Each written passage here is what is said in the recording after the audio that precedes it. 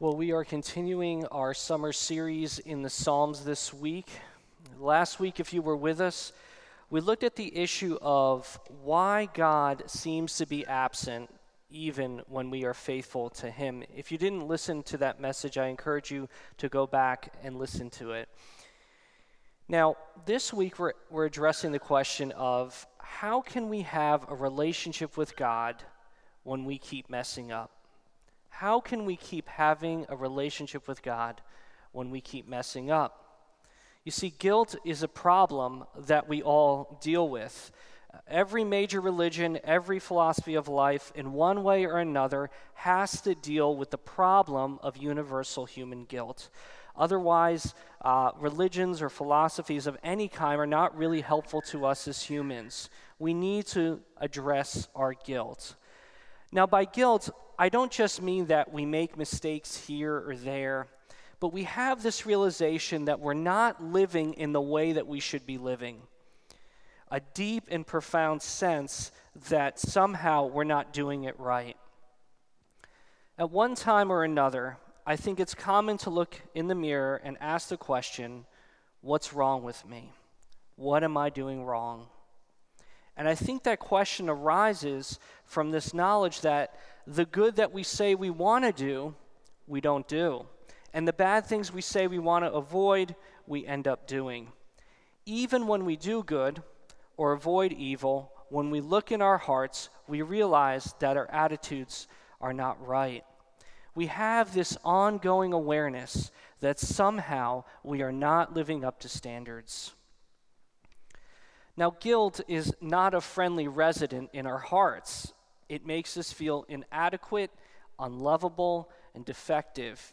It shakes us at the very center of our being. So naturally, we want to prevent guilt from getting too close to us. And we have mastered ways of doing that, of pushing guilt away.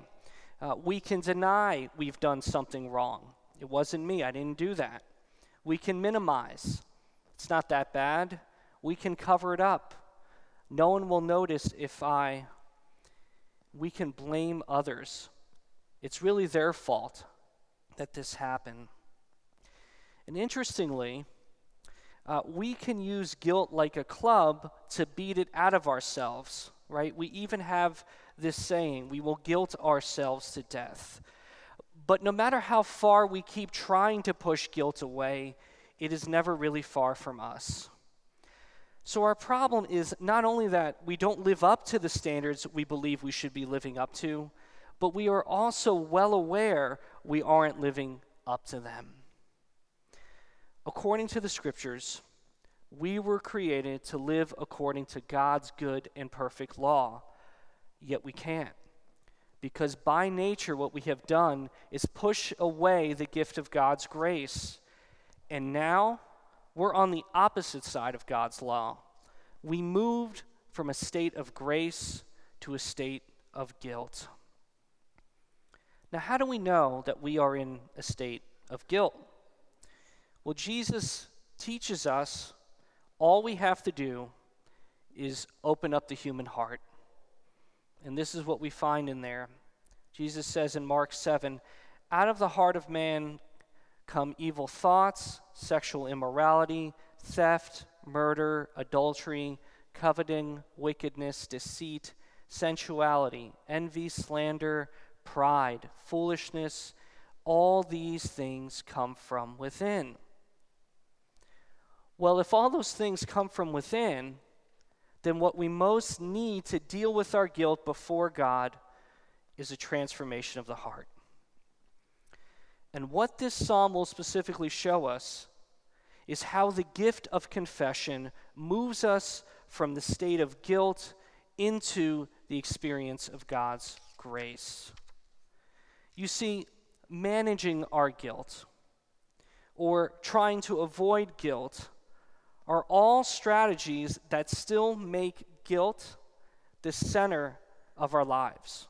Whether we're reacting to it, trying to reduce it, or trying to run away from it, we live from guilt in the center of our lives. But confession is God's gift that makes Christ the center from which we live. There is a move there when we confess our sins. So I want to look at the gift of confession found in Psalm 32. And I want to say that this gift of confession takes the form of a ladder of confession. And there are 4 rungs I want to take a look at from this particular psalm. But before you get on a ladder, you have to know 2 things. Number 1, can it support me? Number 2, where does it actually lead? And what we have here in verses 1 and 2 is David's unequivocal answer to yes to both those questions. You see, we learn first that confession is safe with God. Look at the very first word there in Psalm 32. It says, blessed. Now, if you remember in Psalm 1, this was the very first word of the Psalter. It was the word that started this journey through the book of Psalms. And in Psalm 1, we learned that there are 2 ways to live. There's the way of turning away from God, and there's the blessed life of walking with God. And that path of walking with God is what leads to happiness, not just now, but eternal, satisfying happiness. Now, what Psalm 32 shows us is the same God that put us on the right path that leads to happiness is the same God who puts us back on the path when we get tripped up or wander off the path. God forgives our transgressions. You see, the blessed life with God isn't for perfect people. It's for forgiven people. And that is a world of difference and great news to us who keep wandering off the path. Now, someone I met this past week at a local business said to me that, when I was growing up, my father was the nicest guy. He was so generous with everyone who came to him. He always gave money to kids as they came around the neighborhood in Italy and if they needed things. He was always the most generous, kind guy until you crossed him.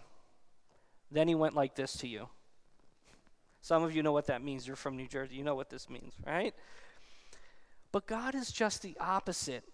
You see, even when we turn away from God, God desires to bring us back to himself, not push us away. One of the reasons that we find it so hard to find confession safe is because in your own experiences, you have had an experience where you have confessed your sin to another person, okay, and they didn't respond in the way that you had hoped. Maybe not even intentionally, they looked at you funny, or they judged you, or they treated you differently, or they didn't know what to say. This is a constant problem when we try to open up to each other in our human relationships. If I had to summarize my entire first semester of graduate level counseling, it would simply be this: how not to say something dumb when people tell you their problems. That's what we spent the entire semester because it's too pervasive, and you know this from experience. And so that leads us to think that confessing to God must be something like that too. But that's not the case. David here assures us that when we confess to God, he knows just what we need to deal with our sin. He knows the word to sustain the weary.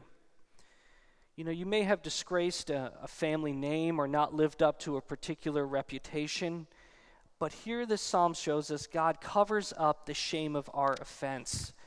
We may be very remorseful and sad about a bad act we did in the past that still haunts us, but God tears up the record of it. Others may count our sins against us, but God does not do that. With God, it is safe to confess our sins.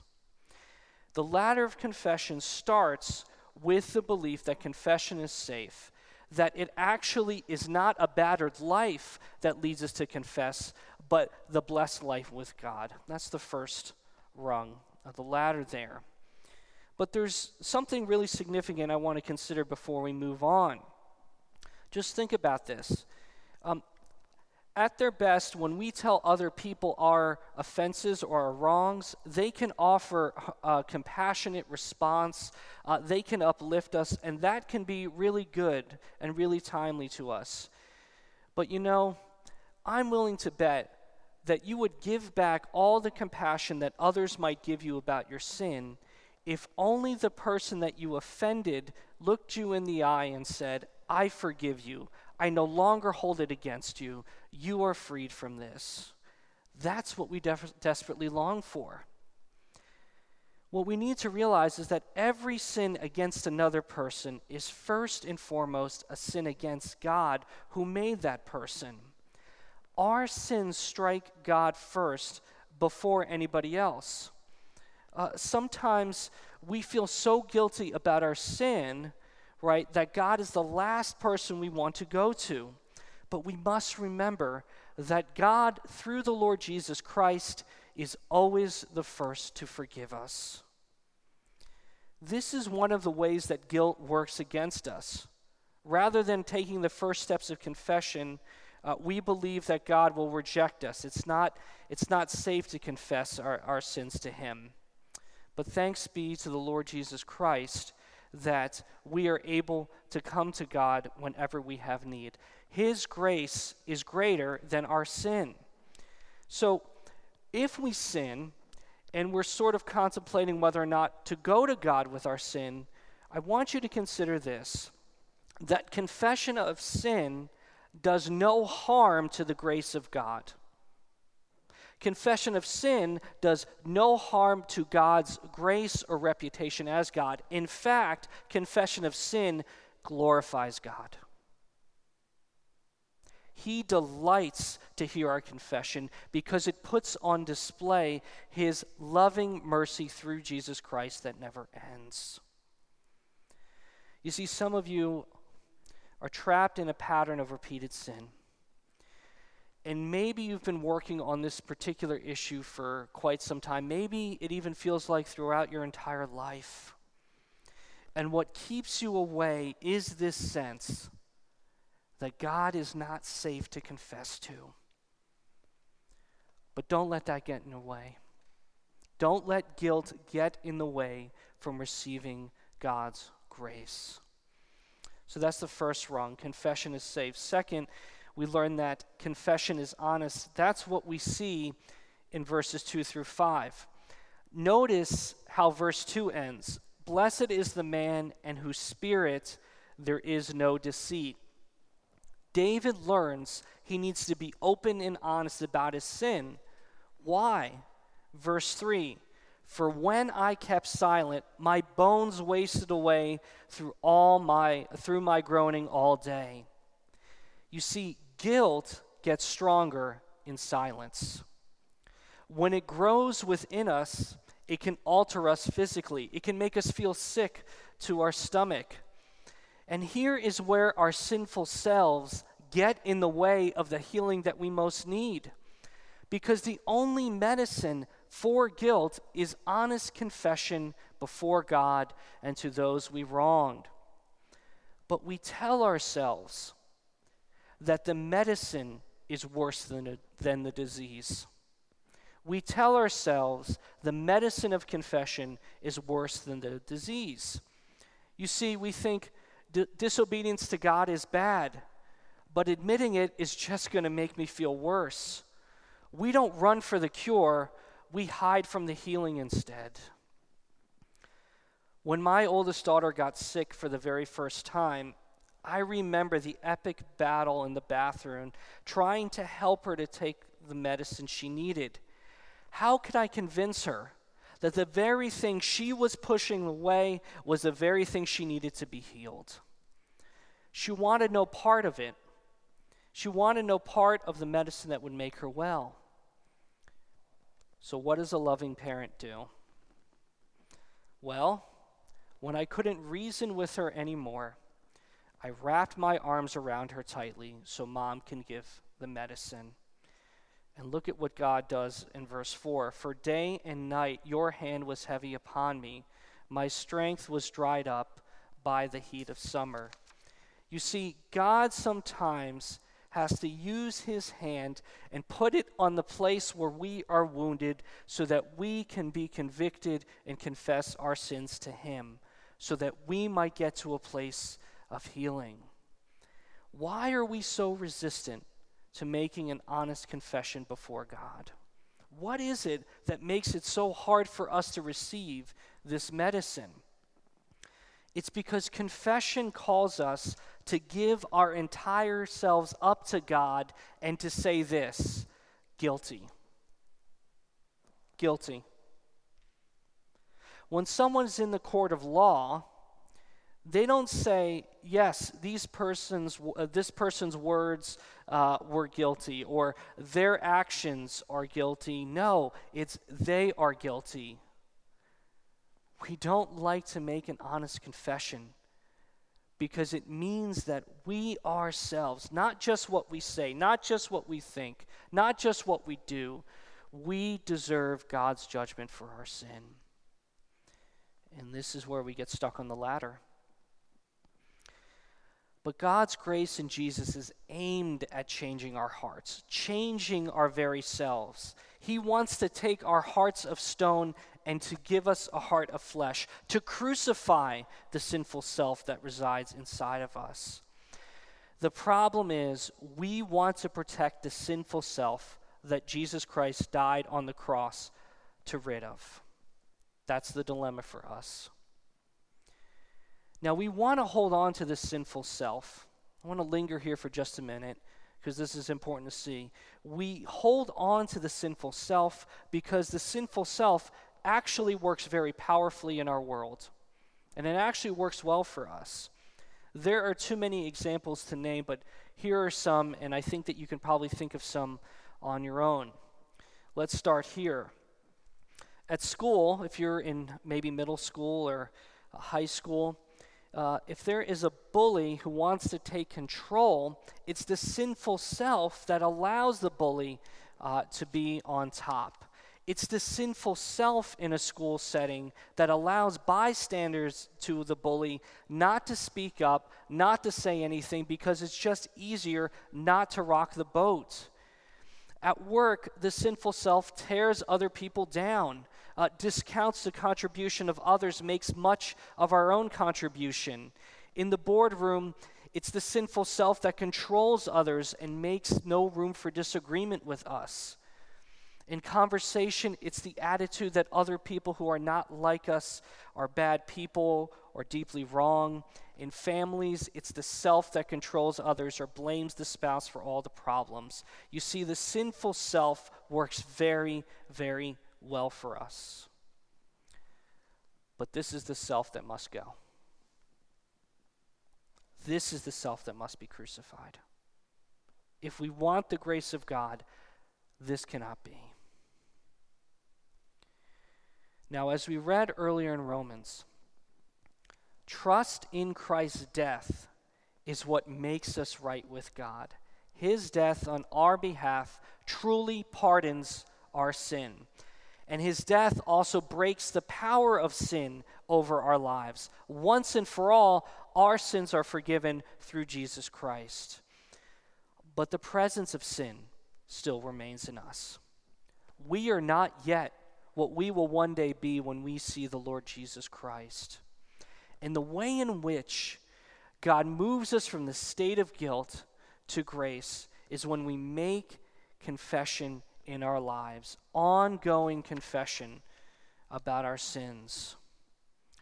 Now, when there are specific problems in our relationships, they need to be addressed before the relationship can be strong again. And the same is true in our relationship with God. We need to address those things. Look at what David says in verse 5. I acknowledged my sin to you, and I did not cover my iniquity. You see, David specifically names the sins he commits before God. Sometimes we do ourselves a disservice by trying to rename our sins, right, to make them sound less severe than they are. I didn't fully represent the truth versus I lied. But what that actually does is that it makes it so that the medicine doesn't get all the way down. right? We're pulling away from the medicine before it has its full effect. That's what we need to do, is to be honest. Martin Luther said that when our Lord and Master Jesus Christ said, repent, he intended that the entire life of believers should be repentance. The entire life, not just one time when we're converted to Christ, but our entire lives is one of repentance. So what does honest confession look like in everyday life? Well, there are many ways to do this, but let me just offer one for you to consider. Before you close your eyes at night, it's a good opportunity as you're in bed to give thanks to God for the gifts you received that day. But it's also a great opportunity to review your thoughts, your words, and your deeds. Did they show the love of God to others today? Did they show the love?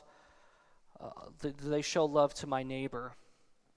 And what will happen is that inevitably some things will come to mind in which you say, I shouldn't have had that thought about that person. Or maybe I shouldn't have said that word in that way. Or I really shouldn't have done that. It's an opportunity to confess our sins specifically to God and to ask for his forgiveness and for the grace to do better the next day.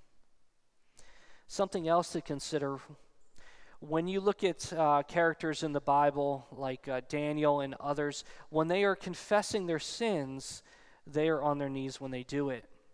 And I want to say that we can't underestimate the importance of our body when we worship God. What we do with our body matters, and getting on our knees to confess our sins is one practical way to acknowledge our need for God's grace, but also Christ's lordship over our lives. So far we've seen that confession is safe and that it is to be honest. But the question is, how does confession actually change us? That's what we're going to see in the last two rungs. You see, we see at the end of verses 5 through 7 that confession restores. And then in verses 8 through 11, that confession instructs us. It teaches us how to behave differently. Let's look first at the third rung, that confession restores. When David confessed his sin, he makes the realization that God forgives him. Instead of using defenses to protect his image, instead of trying to defend his guilty self, he gives it up. And God gives him something in return that's far better than what David's ego can defend. David's confession puts him on solid ground where the sea of troubles cannot reach him. You see, when we get defensive about our sins, when we think we are protecting our strong, sinful selves, we are actually getting damaged. And in reality, our sinful self that we think is so strong is actually so weak. Why else do we have to keep defending it? Why else do we have to keep making excuses for it? But on the other hand, the new self that God gives us is one that is restored. He puts us on a high rock where we can be on solid ground. Instead of holding on to our sins, we are secure in the grip of God's grace. Now, back in college, I had a chance to meet an older student in the cafeteria, and when I met Tom was probably about, maybe a little bit taller than me, and he wore his jeans very, very high. He wore a flannel shirt that was always tucked in, and he wore high-top sneakers. His hair was always carefully parted down the middle. Tom was a very straight-laced looking fellow, and when I met him, I know this is hard for some of you to believe, I wasn't wearing a business suit. I wasn't wearing a suit jacket. I actually, at that time, I grew out my hair for about 2 years, had a really big afro. I wore cargo pants, and I wore a beat-up hoodie most of the day. My mom is still shocked about how I was looking in college, but that's beside the point. So when I met Tom, I discovered that we had a lot in common. We had interests in the Bible and in theology, and we spent a long time talking in the cafeteria. But at one moment in the conversation, Tom said, "There's something I need to tell you." I said, okay, well, what is it? He kept his eyes down. He said, I already asked for God's forgiveness. Now I want to ask for yours. When I first saw you, how you looked and how you dressed, I didn't think you knew anything about the Bible or about theology. I'm so sorry that I judged you. Would you please forgive me? Now, there was nothing that Tom had said in the exchange that would indicate that he was judging me. We were getting along just fine. But when he said that, I was in shock. And not because I was offended, but because he can confess the private judgments in his mind out in the open like that. He didn't just push it away from his conscience. He didn't deny that he was judging. He didn't rationalize it. He didn't say, when we're good buddies down the line, I can tell him I had this crazy thought. No, he was open and honest about his confession. And after that incident, we became really close friends. How was he able to do that? It's because he believed the teaching of verse 6. You see, the time to confess our sin is when it's freshest, not when it's farthest. Because the further down the line we get from confessing our sins, the harder it is to confess and the harder it is to get rid of. And what really stayed with me from that experience with Tom all those years ago was that he believed that the forgiveness of God is more restorative than the sinful self he could protect. God's restoration through forgiveness was better than self-preservation for him.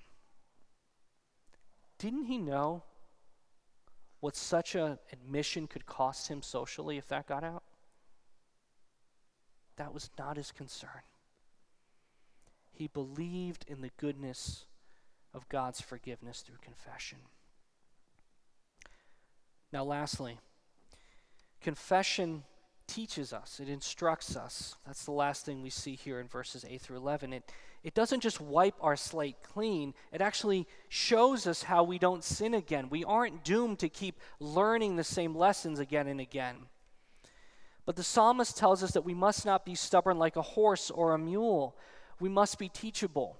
We must be open to God's leading from destructive paths. I think one of the reasons that we have an issue with confession is because in some ways we think it's like a carousel, right? Confession and forgiveness is we try, we fail, we confess and forgive, and we try, we fail, we confess and forgive, and over and over and over and over again. But not only does confession open us up to God's forgiveness, it teaches us how to live differently. You know that when you confess something, right, and you have a posture of confession, you are quite teachable in the moment. Right? We're vulnerable, we're open. And that's the opportunity where God's word, where prayer, where instruction from other believers can be particularly helpful. Listen to James's counsel on this in his letter. Therefore, confess your sins to one another and pray for one another that you may be healed. You see, we need each other to learn how not to get sick with the same sins again. Hiding our sins only makes it worse. And it's not that we fix our fellow believers or that the church fixes us. It's that when we confess our sins to each other, we go to the Lord Jesus Christ, and he is the one that heals us. He alone is the one who provides the medicine in his own time and in his own way. What he gives, each of us needs. None of us are beyond the healing power of Jesus Christ, and none of us get beyond the need for it. You see, sometimes we can get tired of hearing about other people's struggles. Right? Again and again, we keep hearing about the same struggles. Well, we must keep in mind that we must not take God's patience for us for granted. We must remember that none of us are worthy to hear the confession of another person. We are all in need of the same medicine. You know, it's kind of amazing to think that when Christ envisioned a church like Stonehill, and the people that would be in Stonehill Church, that he imagined that these are the folks, each other, all of us together, are the medicine that we are to be, are the medicine to be used to bring restoration in each other's lives. We are instruments of healing for each other. And that's Christ's design for the church. But that will take time. And that takes increased vulnerability. And may God give us the grace to be that kind of congregation. Well, we've seen that confession is safe, it's honest, it restores, and it instructs. But there's only one question left to answer. And that is, does the ladder of confession go down or up? Does the ladder of confession go down or up? And the answer is yes. The ladder brings us down and humbles us. But when we take it, we discover that we have descended into the joy of heaven. Verse 11 says, "Be glad in the Lord and rejoice, O righteous, and shout for joy, all you upright in heart." You see, the psalmist in the beginning is quite lonely in the desert, wasting away. And at the end of the psalm, he's in the company of God's people, and he is strengthened. You see, the way that we are able to make that pilgrimage is through the confession of our sin. Through it, we move from a state of guilt to the state of grace. And may God give each of us the grace to climb the ladder of confession. In the name of the Father, and of the Son, and of the Holy Spirit. Amen. Join me in prayer. Lord Jesus, thank you for the gift of confession. Lord, we so often neglect or abuse the means you give us to get better. So we ask that by the power of your Holy Spirit, that we would take this good medicine, and that you would begin to work in our hearts deep and abide in healing. We ask that we'd use our congregation to be instruments of this healing for each other. Thank you that your love never fails us nor lets us go. And it's in your strong name that we pray. Amen.